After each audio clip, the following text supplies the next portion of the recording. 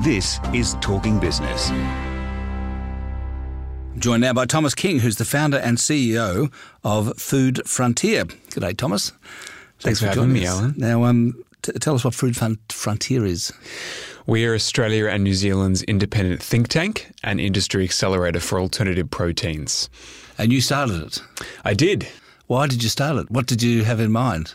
So I've got a non-profit background. I started fairly young, learning about the issues in our world and was trying to do my part to address them. Went on a journey of working with a variety of organisations in environmental and poverty alleviation causes. Was fortunate to travel to 5 continents in that time for projects, and I realised that our food system was central to essentially everything I was trying to solve, in particular a food system that relies heavily on industrial animal agriculture to meet the world's demand for meat and milk.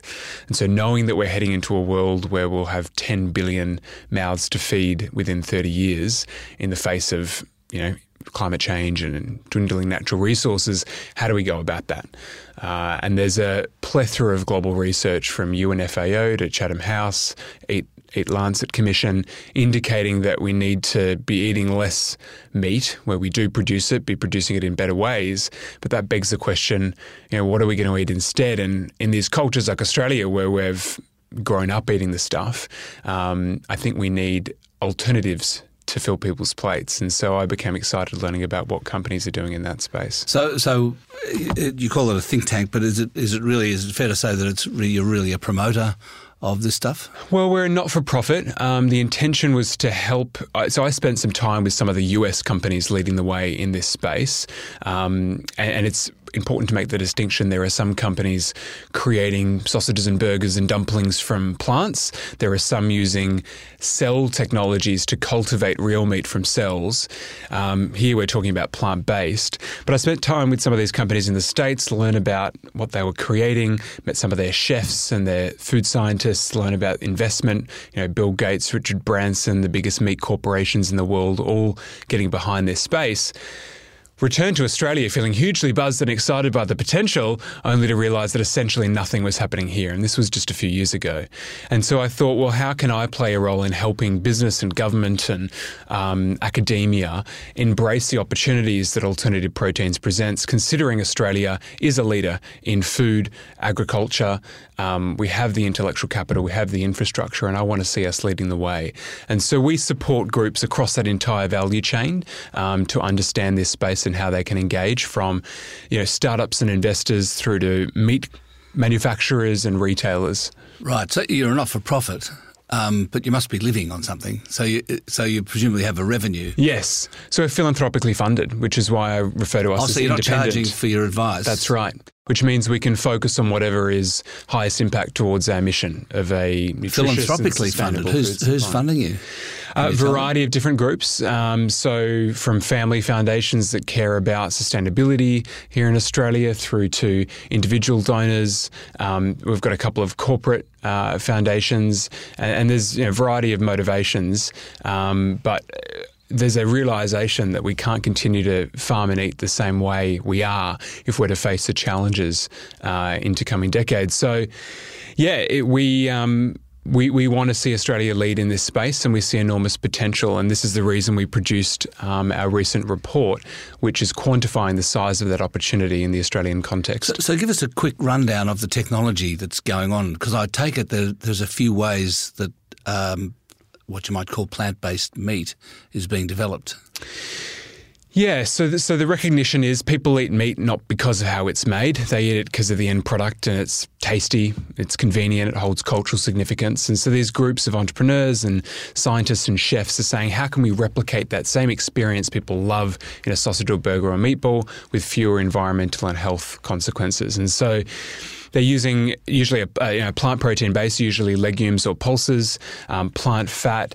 They might use other ingredients to give it that taste and texture and appearance. So it could be beetroot juice to give it that pink colour that we're used to in a burger.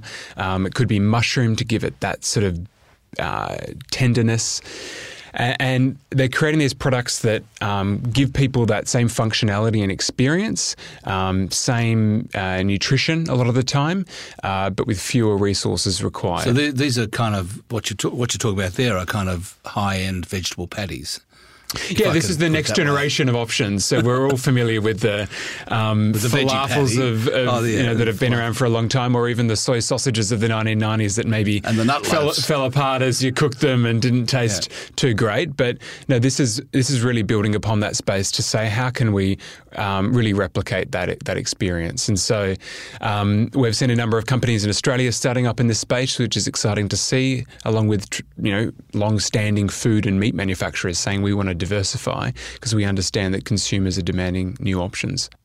You also mentioned, and I've read about what you call cell-based technology, and I take it that's a more sophisticated approach to this as opposed to simply creating a kind of high-end vegetable patty. So can you take us through what's going on in that area? Yeah, so the idea is at the moment to produce conventional meat, animal flesh. You feed a bunch of resources into an animal. It absorbs that into its flesh. The cells divide and it grows. And at the other end, you get some level of pollution, and you've got a disease-prone animal in the middle of that equation. So what these what these groups are doing, it's a great business proposition, isn't it? Is saying, well, what if we went directly to those cells and fed them nutrients rather than filtering that through an animal? You mean create the meat create actual meat? Because I have read that that's being done. Yes. And so it is possible, is it, to create actual meat from plant cells?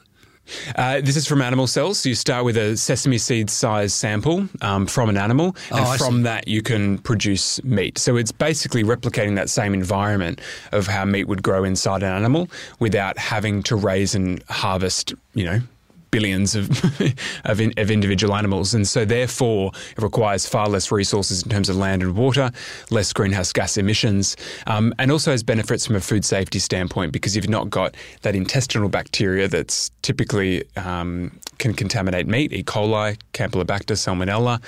And so there are some various benefits across the board. We've got 2 cell-based meat companies in Australia now, but the markets that are leading the way are America and Israel and parts of Europe. Are those the companies in America that we may have heard about called Impossible So Meat? In the plant-based world, yes, there's Beyond Meat, there's Impossible Foods, they're the 2 biggest. In the world of cellular agriculture, it's companies like Memphis Meats. Right. And has that technology now reached maturity, as you might say? Is it clear that it is possible to do that in the laboratory? There are companies that have produced examples of what can be done. So pork sausages, fish croquettes, beef burgers. So it certainly can be done. It's about scaling up that process. Yes, so I was just going to ask, is that scalable? Do we know yet whether it's scalable? Well, according to these companies, yes, but they're still working to overcome that hurdle, and it'll be years and years before they're able to produce these sorts of products at any considerable level. Right. Have you tasted that stuff? I have, yes. And it's meat. It is the real deal. It's the real deal. Yeah. Huh. So it is possible that in 10 years' time or some time in the future, we will have factories that produce actual meat without animals. Yeah, it'll look like a brewery, essentially, tall steel tanks, cultivators, where that's produced. But plant-based meat, that's the immediate opportunity for Australia. This economic modelling. That's not meat, though, right? I mean, there's a difference. No, what you're talking about, the cell-based process, that is actual meat, right? That's right. Whereas the other stuff you're talking about, the plant-based stuff, is made from plants. Yeah. But it's still that familiar format people are used to, minced sausages, dumplings, And so as more and more consumers seek to reduce their meat consumption, whether that's for their heart health or the climate or animal welfare or what have you, these options provide people with that familiarity and that convenience and that nutrition, but whilst addressing their concerns. So the modelling that we've just done with Deloitte Access Economics shows the market in Australia for plant-based meat products is $150 million in consumer expenditure today, but could easily be around $3 billion in consumer expenditure by 2030. Well, I presume it's $150 million because not many people know about it or think about it. I mean, So about 1 in 3 Australians, according to our additional research with Colmar Brunton, have tried plant-based meat products, which means 2 in 3 haven't, which presents a significant opportunity. There are also opportunities across that entire supply chain. So that moderate growth scenario of 3 billion by 2030 would result in 6,000 full-time equivalent jobs. And that includes jobs in agriculture. So we have tens of thousands of farmers in Australia producing crops and vegetables and fruits and nuts, some of which could be redirected into a supply chain such as this, particularly protein-rich crops like legumes, which means instead of going into the global commodity market where it doesn't necessarily command a premium, farmers could be making more profit by directing it into a market like plant-based meat. But what does it mean for meat farmers? Obviously, there's a huge industry in Australia of growing beef and lamb and pork and everything. Yeah. What does it mean for them? So we're going to have up to 70% increase in food demand within 30 years to meet the global challenges facing us. And that means the size of the pie is growing and we need to add new options into that mix in order to feed everybody. So that presents an opportunity for Australia to diversify into industries like plant-based meat, which can be complementary to traditional meat production. There are tens of thousands of Aussie farmers producing crops and horticultural products, some of which could be redirected into a supply chain such as this, particularly those protein-rich crops like legumes. So instead of sending those out to the global commodity market where they don't necessarily command a premium, farmers could redirect some of that produce into the plant-based meat market and potentially make greater profit. Right. So, and does that plant-based meat actually taste anything like meat? It's worth acknowledging that there are a spectrum of options available on the Australian retail market, from some of the more traditional alternatives that people might be familiar with from the last couple of decades, through to some of the new generation products, which are really trying to replicate meat at that sensory level. And there have been focus groups done where people are not. They don't realise until the end when they're told that they've actually been eating, plant-based beef patties. And they didn't know it was beef. It wasn't beef. Right. They'll be brought in to That's test kind of what I'm wondering is buns, for example, and then at the end they go, what do you think of the patties? Oh, yeah, fantastic. No complaints. Did you realise it was plant-based? What? So I think it's interesting the difference between when someone's aware of what they're about to eat being an alternative. They might have preconceived ideas based on prior experience of it being inferior in terms of taste and experience, as opposed to being told, after the fact. But the quality of these products will continue to improve over time. Interesting. I have to leave it there, Thomas. It's been great talking to you. Thanks. Likewise, thanks. I'll be talking to Thomas King, who's the founder and CEO of Food Frontier.